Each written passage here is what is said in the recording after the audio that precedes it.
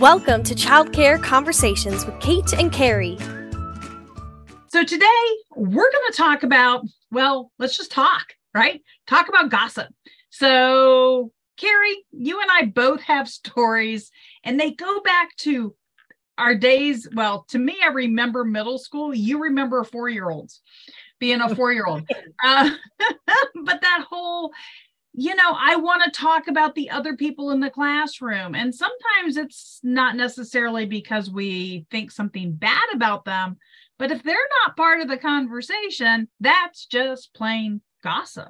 Yeah, I mean, a lot of it has to do with the way that an all-female social structure works, which is all-female social structure, an all-female social structure, not all of the female social structures. But if a structure has all females in it, the way that you move up in the hierarchy is who knows the most stuff. And an easy way to know more stuff is to gossip. Another way is, to learn more, go to more workshops, become an expert in your field. And that's another way that women, ascend the social structure. But gossiping is easier than mastering a new skill or new content area. Okay. But how, childcare has lots of women. What do you want me to do? Go get some guys? Yeah, go get some guys. Apparently, the statistics say that 92% of the people working in childcare are female. That is a problem. We need to go out and hire and recruit more guys. Yes, guys gossip too, but they gossip about different things. And unless you hire an entire staff of guys, we're not going to have as much of an issue. We don't have, if there's some guys and some girls, we just have less gossip. So this is an easy thing in my head. And I hear from a lot of people, it's so hard to get guys to apply. That's a whole other podcast. We can do that podcast later. If you don't know how to get guys to apply to work at your school, then that's a you problem, not a guy problem, right? That is not their problem. That's your problem. All right. I wrote that down. So we'll do that one another week. Okay. So I like to think about gossip. If I'm talking to a director, one of the things that I often talk about, it's not so much even if they remember what it was like to be a middle school girl, but if you have a niece or you have a childhood or a friend who has a child who is roughly middle school age, who starts to talk to you about how their friends are doing things and not including them. Most women that I have shared this theory with immediately have solutions. But a lot of times we don't remember those for ourselves, and we definitely don't associate that with adult workplace gossip. Yeah, and it's the same thing. It's a learned behavior. We did it in middle school and we're doing it again because it's a small work environment and we want to be the cool kid. We want to be the one who everybody else goes to. We want to be the one in the know. And an easy way to feel better about yourself and more like you're the top banana or the queen bee is to exclude other people, and then they're obviously not as cool as you are. So there's another age group that does this, and I know you talk about it, and it's not really so much gossiping, but they try to move up the ladder with different types of communication. How would we manage if it's more of that approach, the tattling approach? Right, the 4-year-olds. So 4-year-olds are trying to figure out if the world is fair or not. And again, just because we theoretically did the work when we were younger, when we're middle schoolers or when we're 4-year-olds, doesn't mean we don't revisit some of those issues. And you might get staff who are tattling to lead staff or senior staff or the administrative team about so-and-so did this and so-and-so did that. Instead, just like a 4-year-old tattling, instead of talking to the person who they have the issue with and saying, hey, It's not cool that you stole all the pink construction paper. Your class is not the only class that needs construction paper. I need some of that back. Instead, they go to management and complain that there's no pink construction paper because so-and-so took all of it. So how do you handle that, Kate, when you've got staff who are tattling on each other? Oh, you want me to answer that question? So I think the first thing to do when you start to notice that is really like nip it in the bud by getting folks together. I always like the generic staff meeting, because to me, generic staff meetings are just that. They're somewhat generic. It's a way to teach a skill without singling out a single person. Sometimes people don't realize that you're trying to teach them that skill because they don't even realize it's a problem. And in that case, it is a, hey, come in my office.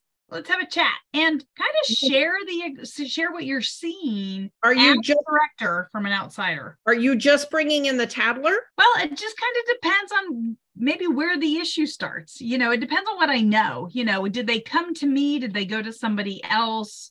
What was the issue? Because if they came to just straight to me, then I might literally go, hey, and usually my response would be at that moment would probably be more along the lines of, have you already discussed this with Jane? If Jane is who they have a problem with. And if the answer is no, then it might be, depending on the age of the person who I'm talking to and how long they've been just in the work environment. If they're pretty young, then it might be, okay, so do you know how to talk to Jane? Because if I'm working with a 19 to 22-year-old who maybe had, one or two other jobs and they were fast food kind of jobs, or they were in college, they may not have the experience to actually have a grown-up conversation. And this is where I get to do some teaching and then encourage them to go out. If you've ever listened to our monkey talk, I'm going to teach the monkey, I'm going to feed the monkey, but then they're going to go out and take care of the monkey. But I am going to schedule a check-in so that they can come back and tell me how that went. If I've got two staff who've been on staff for a long time and they just can't seem to get past it, that is a whole other scenario. And I know you've had that a lot. You've had staff who've been related by marriage, and that creates a whole other world of chaos. Right. Well, but see, the way you approach it is different than the way I approach it when I've got staff who are tattling on each other. I bring them both in and I literally do it like I'm helping 4-year-olds learn how to communicate about something that they think is not fair. So I have the tattler explain what they think happened in front of the person they're tattling on. And I said, don't tell me, tell them. And then they say it. And then I have the person who is tattled on repeat back. So what did you hear Susan say, Jane? Jane, what did you hear Susan say? And Jane repeats back what they heard Susan say, but frequently they can't because they're too busy defending themselves. And so they're like, she said I did this, but it's not what I did, blah, blah, blah. I'm like, no, we're not at that point yet. I need you to repeat back what Susan said. I want to make sure you guys are communicating clearly. I want to make sure you're hearing each other and understanding. So we have to do that a little bit. And then we say, okay, so Jane, what is it that happened from your perspective? And you're going to say what happened from your perspective. We're not defending things right now. We're not getting defensive. I just want you to say what you did. And Susan's going to have to repeat it back to you the same way you did with her. And then once both of them understand what happened from the other person's perspective, then we figure out what can we agree on that actually happened. Because what we can agree on is the pink construction paper was in Jane's closet. How it got there, whether there was malicious intent, we're probably not going to agree on. So we can agree that the construction paper is in Jane's closet or cupboard. And then we go, okay, so how do we move forward so that everyone has access to the construction paper? What is our action item so that we're not dealing with the blame? We're dealing on how do we fix the problem? So that's more what I do. Kate's approach with having a staff meeting is, I'm sure in part, I don't want to deal with this with 12 different staff couples. I just want to deal with it once and get it over with, where I'm like, I want to get these two people working together. So there's advantages to both of these approaches. And I don't think one is inherently better or worse. They're just different. Exactly. Well, and not all scenarios are going to be the same as well, right? So, a staff meeting or even training a beginning staff person, those work really well in certain scenarios. If they happen to work together, if they're co-teachers or a lead teacher and an assistant teacher, then that's a whole different set of dynamics. One of the ones that, Carrie, I'd love to get your input on that I find really hard to give advice on, because usually by the time they get to me, it's pretty well blown up. So if you're listening to this and you're thinking that maybe your staff are kind of here, hopefully Carrie will give you a nugget or two you can take away, which is you have staff who all really like each other or all know each other, or a large percentage of them do, to the point where they are social outside of work. Now, obviously, we really hope that your staff handbook has something in there about, wearing school identification when you're out after work.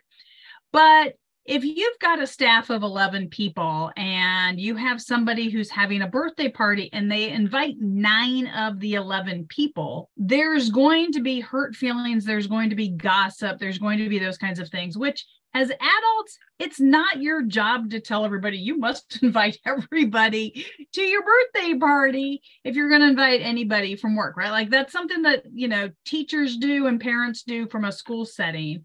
Yeah. And it's more like the kindergarten through 2nd grade. And hopefully you don't have anybody working for you who's 8 years old. I'm hoping.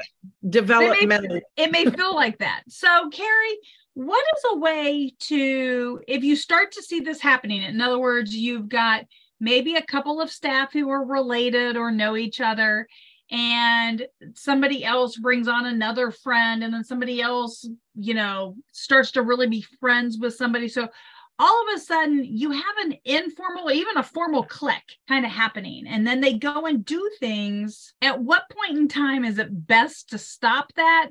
How do you address it? What might be some suggestions you have to those directors? Because by the time folks usually come to me, it's become a real deal. And you have 2 people who are really feeling like they don't fit who end up quitting. Yeah. So I'm looking at this as how do we prevent people from quitting because they feel left out, and understanding that there's just a whole new generation of thinking. I mean, I think part of it is if you see that you've got staff who are socializing outside of work, and that it seems to be a dynamic where, Jamala is constantly being left out. It's happened 3 times at this point that Jamala hasn't been invited. Then I might pull Jamala aside and say, hey, Jamala, I know that you really get along with XYZ person. So Jamala gets along really well with Tommy. And say, I found this thing that I think is a Tommy thing. Maybe you and Tommy could go do it. So I would go to the person who's being left out and start suggesting some things that they could instigate with one or more of the other of the colleagues. I would also make work teams. And I do this as early as I possibly can. And that the work team includes some people who are in the clique and some people who aren't in the clique. And so it's manufacturing another clique. So you're manufacturing the toddler team, or maybe it's the people who are in charge of your parent communication app. And so all of the typers or whatever I don't know what you would call the people who in each classroom are responsible for making sure that stuff gets out on the parent communication app every day. But that group is a group. And the preschool team is a group, and the people who like to come up with ridiculous art projects are a group. So you end up having these manufactured cliques around similar work duties or similar interests, because the ridiculous art projects, that's an interest, not a work assignment. The Pinterest pals, we can call them the Pinterest pals, right? I love Pinterest pals. I think that's also great for those people who obviously seem to be planning a lot of the get-togethers. I mean, that would be a great opportunity to have, if you notice there's one staff person who's doing all the inviting, but not inviting everybody, putting that person in charge of staff training, even, the twice a year parent events, those kinds of functions where as part of their day job is also now planning some functions with, again, kind of like you said, the people who weren't part of those, because maybe they just don't know each other. So before we wrap up this, the one thing that is obviously going to be different in all of these cliques are some of the basics, right? What are the ages of the folks? Because you're going to have people in different generations, maybe clique or not clique. And then you've got the whole family makeup, right? So if you've got a bunch of staff who are single or have very, very young kids, and they're all getting together for play dates, and you're an empty nester or a grandma, or you don't have those, then obviously you've kind of selected yourself out. And so, just remember that as a director, that there's going to be some things that might require some help. And really, my solution for that is get more staff. Get more part-time staff, grow your program, make them busy so that during the day, they don't have time to sit here and try to plan things. Yep. And the one other thing we haven't really talked about is when they're just sniping at each other with gossip, and where they're saying something like, well, if you could keep a man or something like that. And when that actively negative gossip happens, it is your job as the director to jump on it like a duck on a June bug. You just jump right on it and you're like, not happening, not appropriate. We're not going to have this at our program. You guys are all a team. And if you're doing this, you're not a successful member of the team. So I think we needed to actually say that part. Yeah. Because we're talking about the more innocent types of gossip. We weren't talking about the malicious type of gossip. And when it's the malicious type of gossip, just be a duck. Just be a duck. Just be a duck. Yeah. I mean, all of the gossips can flip easily into that malicious. Again, even without malicious intent, because if you are sitting around talking and you have, then take long for something to go from positive to negative if that person's not at the table. And it can be why that person isn't there. Yeah. So now we've got tigers and monkeys in our program, and now we got ducks. Yep. Got to have your ducks. So we are so glad that you guys have joined us for today's episode regarding apparently ducks and June bugs. But really what we want you to do is to think about gossip prevention and gossip amongst your staff. If you have topics that you want to hear us talk about in future weeks, or even guests that you would like to recommend for us to interview or to have conversations with, definitely shoot Kate an email at kate@texasdirector.org. Right now, she's taking the lead on keeping track of our topics for upcoming episodes. And please take a moment to go to your favorite podcasting app and write a review and tell other people about our podcast. We'll see you next week. Thank you for listening to Childcare Conversations with Kate and Carrie. Want to learn more? Check out our website at texasdirector.org. And if you've learned anything today, leave us a comment below and share the show.